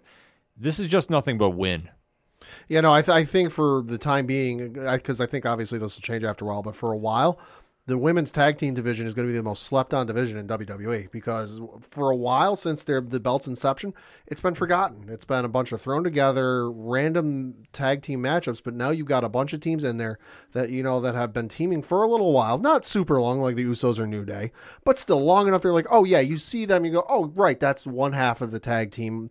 If Raquel Rodriguez comes out, or does a backstage segment and lives off some point doing something else, you go, oh right, she tags with Liv. You see Ronda, oh right, she tags with Shayna. There's enough there that you start to recognize it, and it's going to get better. Absolutely, that's what I'm saying. And I think, and speaking of it, I think Triple H saying that he was going to focus on tag wrestling, it looks like he's doing it because, like I said, in the men's division too, they split them pretty evenly. We have real teams that are together. We're going from there. I'm excited to see where we go in the tag divisions overall and the women's division. Let's talk lastly before we close out the draft. Of course, we'll mention anything we didn't mention, but let's talk about the WWE World Heavyweight Championship and the tournament and what I think this means. Let's look at the rosters. This is what I told you guys earlier, and this is one of the things that excited me. And this is not disparaging to anybody. Mm-hmm. When you look at SmackDown, where you have your champion as Roman Reigns, and you see the draft, what did they draft around Roman? They drafted probably the best, and once again, this is not disparaging, sports entertainers they could. Mm-hmm. Yes. Oh, easily. They have one of the best rosters. I mean, we have L.A. Knight. Let me talk to you. You got Cameron Grimes. I mean, he's on the lower card. To the moon. But think about this. Fox, they're putting the entertainment. Now, mind you, you have the stalwart great wrestlers like AJ Styles over there, right? But at the same point in juncture, they are definitely trying to gear the SmackDown show towards that 2-hour audience on Fox. Right. And I think in the more entertainment fashion. Yeah. Not saying that there's not going to be good wrestling over there. Don't take that away because I Right. think there's going to be a lot of great wrestling. Now look at Raw. Remember when Triple H came out and everybody was confused about that statement for the WWE World Heavyweight title, which they shouldn't have been? He was basically telling you we're doing a strict brand split and Raw's going to have a champion because we all knew SmackDown was going to take Roman. Yeah. Oh yeah. What did he say? It's going to be a belt that's going to be worked for. It's going to be a belt that's going to be defended. It's going to be a belt that is going to always have people on the line. And there's always going to be contenders, right? Mm-hmm. What does that mean in wrestling? That means it's a worker's belt. Yep. You know, you have the mid-card belts, which throughout time have been the worker's belt. But what they're doing with the WWE World Heavyweight Championship, and because it's Triple H, a worker's worker, is they've made the worker's belt. How do we prove this? Well, who's on Raw? Who's going to be in this tournament? We don't know the exact brackets yet, but I can tell you Gunther, Cody Rhodes, Seth Rollins, Shinsuke Nakamura, McIntyre, Drew McIntyre, Miz, maybe. Miz is a worker. Yeah. You know, but even fucking Bryan Danielson said, "Hey, I don't like the guy, but I respect his work ethic. Just I respect him." Just depends on how big they want to make the bracket. Yeah. Right, but I'm just saying, like, look at all the guys on Raw now. The top tier of the Raw roster is all the workers. Yeah. And I'm not saying, I shouldn't say all, because there's guys on SmackDown. Don't get me No, wrong. but when you're looking at the calling card of Raw. Finn Balor? Yeah. Yeah. Like I say, they have got all of the workers on there that are going to, like, that's what they're known for more than their characters. And that's where you're going to see some of the best pro wrestling on that 3-hour show. And especially going into this tournament, like, they're going to really want to pull out all the stops. Like, this is literally going to be a stacked tournament from top to bottom. So I'm going to tell you, Triple H, here's the vision, and he painted a beautiful picture. And if you don't see this, and I'm pointing it out, and this is the first time, listen to it, and please believe this is real. They not only split the rosters, because it gives people more time, makes storylines easier, but they split them, as we talked about. The women's tag division's on Raw, so we don't have to cross over anymore. We're going to have a strong tag division on both shows. We have a strong mid-card on both shows. We have a strong main event scene on both shows, but both shows are going to have an identity. We talked about this on the ODPH this week with football teams in the draft. There's a little plug-in. Check that out. Talk about the NFL draft, ODPH podcast. I was a special guest on there, so go ahead and check that out. See, shameless plug-in for myself and for you guys as well. Love it. Shill, baby, shill. But here's the thing, what we talked about. There was teams that made mistakes because they have no identity. I think WWE is finally, under Triple H, here with this draft, and I want to hear you guys' opinions, giving us two identities. He's given us the entertaining show that is made for the masses who watch on network television, so that's SmackDown. And now we have Raw, which is now made up of, and I'm not saying there's not entertainers there, because listen, if you don't believe that Shinsuke Nakamura and the Miz are entertainers, check out that promo from this past week. That was amazing. Check out guys like, Sammy and Kevin, and there's a lot of entertainers, but they all can go in the ring too. I'm not saying everybody on SmackDown can't, but the focus is going to be on the glamour and the glitz and the fact that the tribal chief, the dominant champion's here. And over here, everybody's fucking working for scraps, baby. Yeah. They're fighting to be the top dog, and after they get there, they got to keep fighting to stay the top dog. And that's what we're getting. We're basically getting this. This is the wrestling show. This is the sports entertainment show. Not saying wrestling's not going on in the two, but they have two identities. One is going to be the flashier show, that's SmackDown, that you can digest. Raw is going to be where we're going to watch people fight for belts. I think he described that when he was talking about it, and that's what we saw in this draft. Am I right? Am I wrong? And what are your final thoughts, starting with Padawan Jake? No, I think you're 100% right. I think with the World Heavyweight Championship that they're going to crown at Night of Champions, I think Triple H kind of laid out what they're going to do with it. Whereas with Roman, and listen, I'm not shitting on the guy. He's earned it at this point. But with Roman, how many times has he defended that belt on television? You can probably count it on your two hands. In this 1,000+ days he'll have reached, how many times that belt's been defended on SmackDown? I think they're going to, like you said, they're going to make it the workhorse belt that you're going to go back to seeing, a main event belt defended on Raw. Now, I'm not saying it's going to be every week, but it's going to be every couple of weeks, every so often. It's going to be more frequent than what we're used to lately in the last 5-10 years. Both tag team divisions are absolutely stacked. It's going to be awesome to see both of those tag team divisions flourish. The women's division has always been good, and it's going to get even better. And I agree with you. I don't think we're done seeing NXT call-ups. I think some of the guys that you might have expected to get called up on Friday or Monday that weren't, hey, listen, they got some storylines out on NXT. They're not exactly done yet. We've seen that in the past with the WWE Draft. After a guy's storyline is done at NXT and it's time for that call-up, all of a sudden, hey, there's this new free agent in the pool. They have a couple of tryout matches, one at SmackDown, one at Raw, and then ultimately they quote-unquote decide where they're going to go. So we could still see some guys like a Braun Breaker, like a Joe Gacy, whoever else get called up later in the year. We'll see. It's exciting. I don't know, we wait a year and we get them more seasoning. Either way, it works. Go ahead, Ken. This is the closest we're going to get back to the Ruthless Aggression era where Paul Heyman was running SmackDown and Eric Bischoff was running Raw. Yeah. Except it's now been amplified to a degree that wrestling fans just sit back, relax, and enjoy. Yeah, absolutely. Hey, listen, the most important team is on Monday Night Raw, and that is The Way. Yeah, The Way is there. Yes. Gargano, Candice, Indy Hartwell, and Dexter Loomis are on the way. Austin Theory, running scared.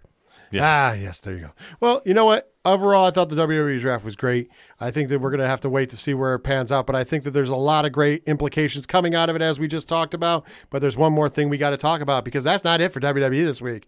WWE's got a big PLE coming up, premium live event on the Peacock, the Peacock, 8 p.m. Eastern Standard Time, May the 6th. That's this upcoming Saturday from the, and hopefully I don't fuck this one, the Coliseo de Puerto Rico Jose Miguel Argolet Arena in San Juan, Puerto Rico. Of course, we're talking about WWE Backlash. I know some people dropped the WrestleMania in there, but no, the poster says Backlash. Yeah. We're back to just back. It's not WrestleMania Backlash. It is just Backlash now. And this is going to finish, literally, this is going to finish off our storylines from WrestleMania, maybe start some new ones. And it's a pretty stacked card. There's some matches that made me scratch my head, but it's a pretty stacked card. You ready to talk about it? Let's do it. Let's talk about the biggest one to scratch my head to. And that is Seth frickin' Rollins going one-on-one with the free agent, Giant Omos, with MVP in his corner. I think it's just a way to get Seth on there to be the Giant Slayer now. I think it's a way to have Seth really establish, like, I'm going to go for the world championship. And defeating the Giant of Omos, I think is a good way to get that ball rolling. Cool. Go ahead. Hey, I can't figure out why this is a matchup, especially when it was announced. You know, they had yet to have any sort of on-screen interaction at all. You know, whether it be an in-ring matchup, backstage meetup, seen it catering together in a backstage set, like literally never been seen on screen together. So, Ken, I think we can just chalk this up to reasons. Very good, boys. Very good. It's going to be something. We'll see what happens. So are we all going Seth Rollins on this? Oh, yeah, easy. Yeah. All right, we're on Seth Rollins. All right, next up, we got, let's get it. Now, that was actually the only one that was out of place, because let's start with this one. For the WWE SmackDown Women's Champion, your SmackDown Women's Champion, Rhea Ripley, going against Zelina Vega. Now, I understand that Rhea's on Raw, Zelina's on SmackDown now. Mm-hmm. There could be a title change here. Maybe they'll swerve us. I doubt it, though. But it is for the SmackDown Women's title as of right now.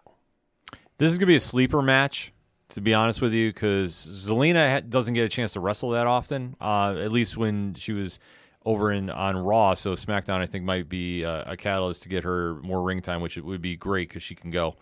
This is going to be a fun match, but I just don't see them doing the switch where, like, Rhea would drop the belt to her and then, go from there. So, no, I think it's going to be Rhea for the win. I think it's going to be Rhea for the win, too. I think it's going to be a really good match because, like I said on ODPH, a lot of people forget Zelina Vega is a singles wrestler, and I think this is going to remind them of that.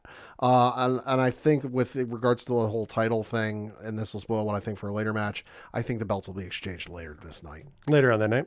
I could agree with you there. Let's talk about the women's title match over in Raw. The Raw Women's Champion, Bianca Belair, defending against Io Sky with Damage Control in her corner. Of course, once again, both these ladies are on SmackDown, and it is for the Raw Women's Championship. We're finishing up loose ends.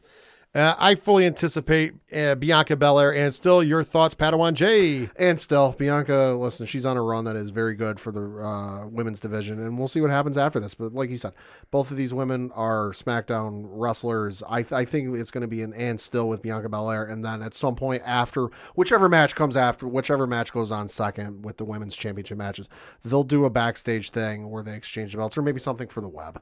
There you go. I like it. Go ahead, Ken M. This is going to end very messy. Bailey's going to do something that costs Io the match, and the breakup of Damage Control is coming. So Bianca for the win. Absolutely. Let's go on now to the triple threat match for the WWE United States Championship. Your champion, Austin Theory, taking on the almighty Bobby Lashley, and of course, Bronson Reed. Interesting here, Bronson Reed is a Raw competitor. The other two are SmackDown. So Bronson Reed, if he wins the WWE United States Championship, brings that back to Raw. Could they pull the trigger there? They could, honestly, because it would be messy. It would kind of look weird. I could get behind that, by the way. However, I don't think that they're going to. I either think we're going to crown and new with Bobby Lashley, or, and still, by shenanigans, because I can see Bobby Lashley going on to work one Roman Reigns. I agree with you, and that's where I think they're going to. I think this is theories. Absolutely. There's no way, like, in kayfabe, Theory should make it out of this alive. Oh, hell no. Between the muscular physique that is Bobby Lashley going up against, the quote-unquote tsunami that is Bronson Reed, that is his finishing move.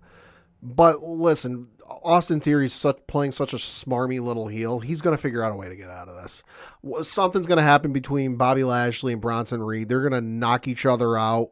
One of them's going to fall out of the ring, and Theory's going to come sneaking in there, like a little smarmy prick he is, and get the pin and retain. I can see that happen. I can see that happening. Next up, 6-man tag team extravaganza as the team of Matt Riddle and as of right now, the undisputed WWE World Tag Team Champions, Kevin Owens and Sami Zayn, taking on the Bloodline, Solo Sikoa, Jey Uso, Jimmy Uso, with the Wise Man in their corner. 6-man extravaganza. What do you got, Ken M? Solo turns on Jey Uso and costs him the match. So in the process, the Usos get ousted. Yep. And Riddle and Sami Zayn and Kevin Owens ride in the sunset as your winners. Yep. Like it.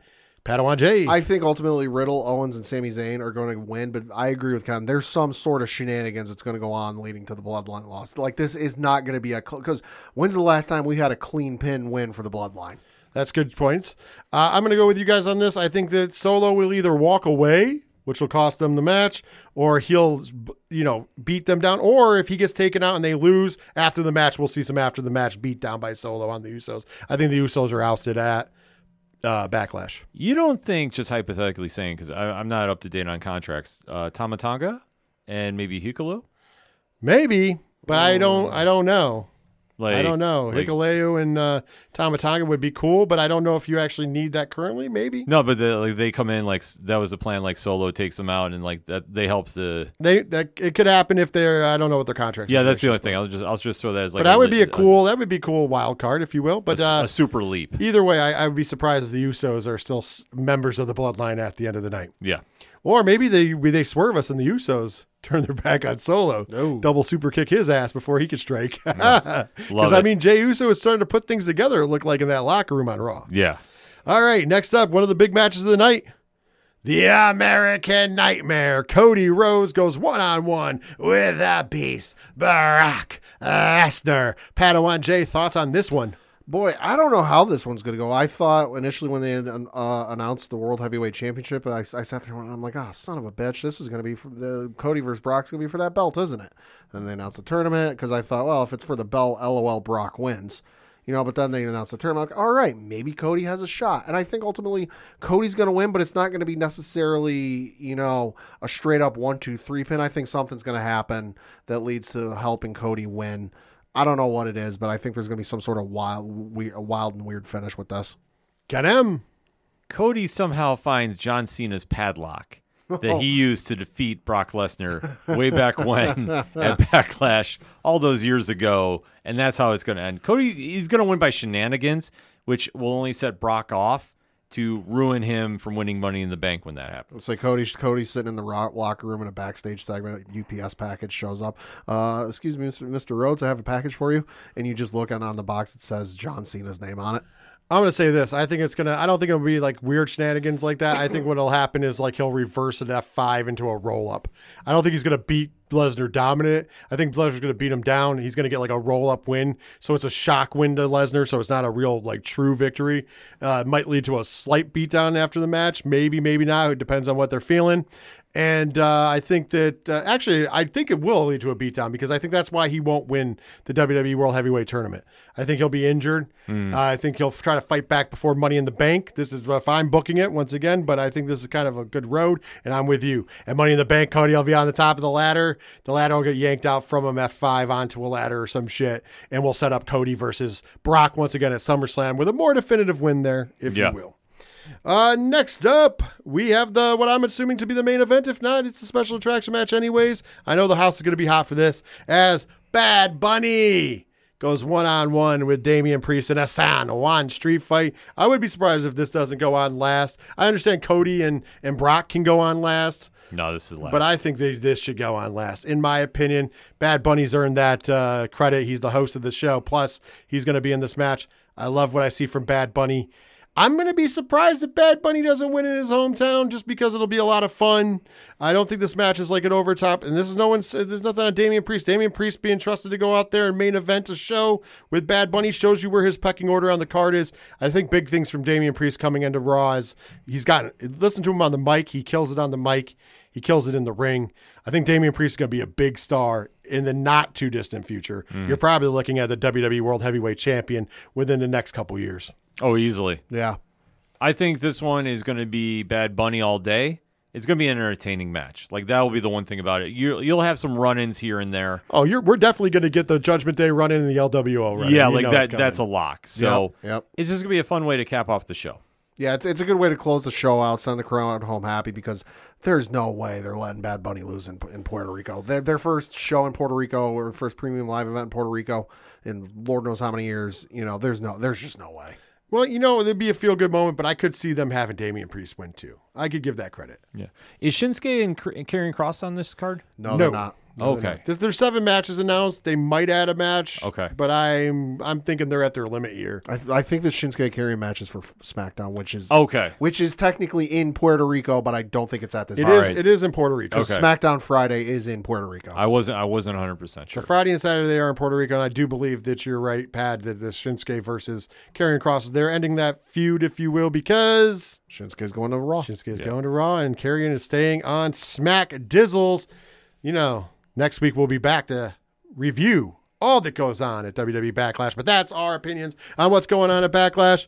Before we get out of here, though, because that's going to do it for the show, Ken M, tell him one more time, or actually, you're going to defer to Padawan J? Yeah, why not? Tell him how to find the ODPH podcast. ODPHpodcast.com. There you go. Keep it short, sweet, and simple. And I'll do it too. If you're trying to get a hold of me and the 3FN podcast, 3FNpodcast.com. Next week, we will be back to review. That's right. Review all the happenings and goings on at Backlash and beyond. We'll talk wrestling news. We'll hit you with that indie roundup and so much more. Until then, for myself, for Ken M, for our special guest Padawan J. Padawan, give me one good one. Fuck the Astros. I love it. I can't get away from that. Take care of yourselves. Take care of each other. And most importantly, later, wrestling fans.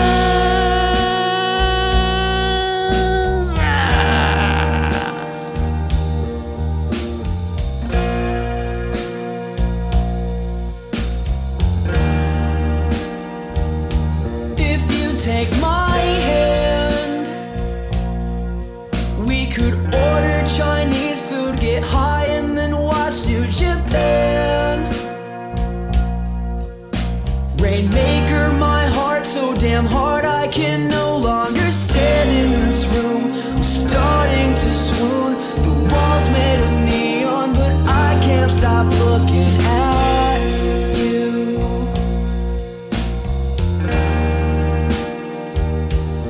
Looking at you.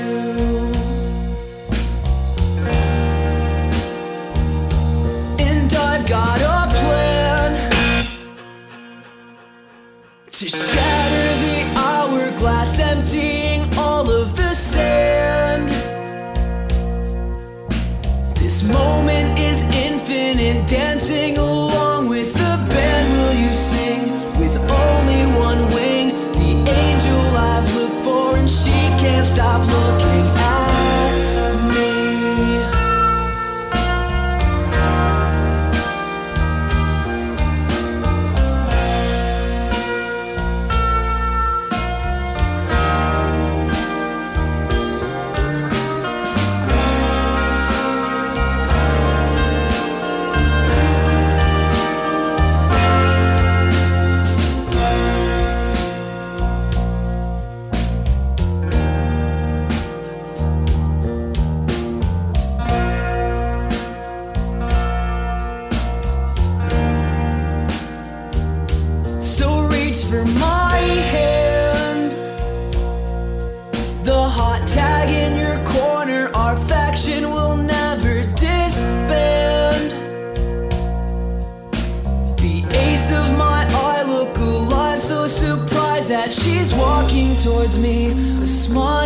I see. Connect from the top ropes. 1, 2,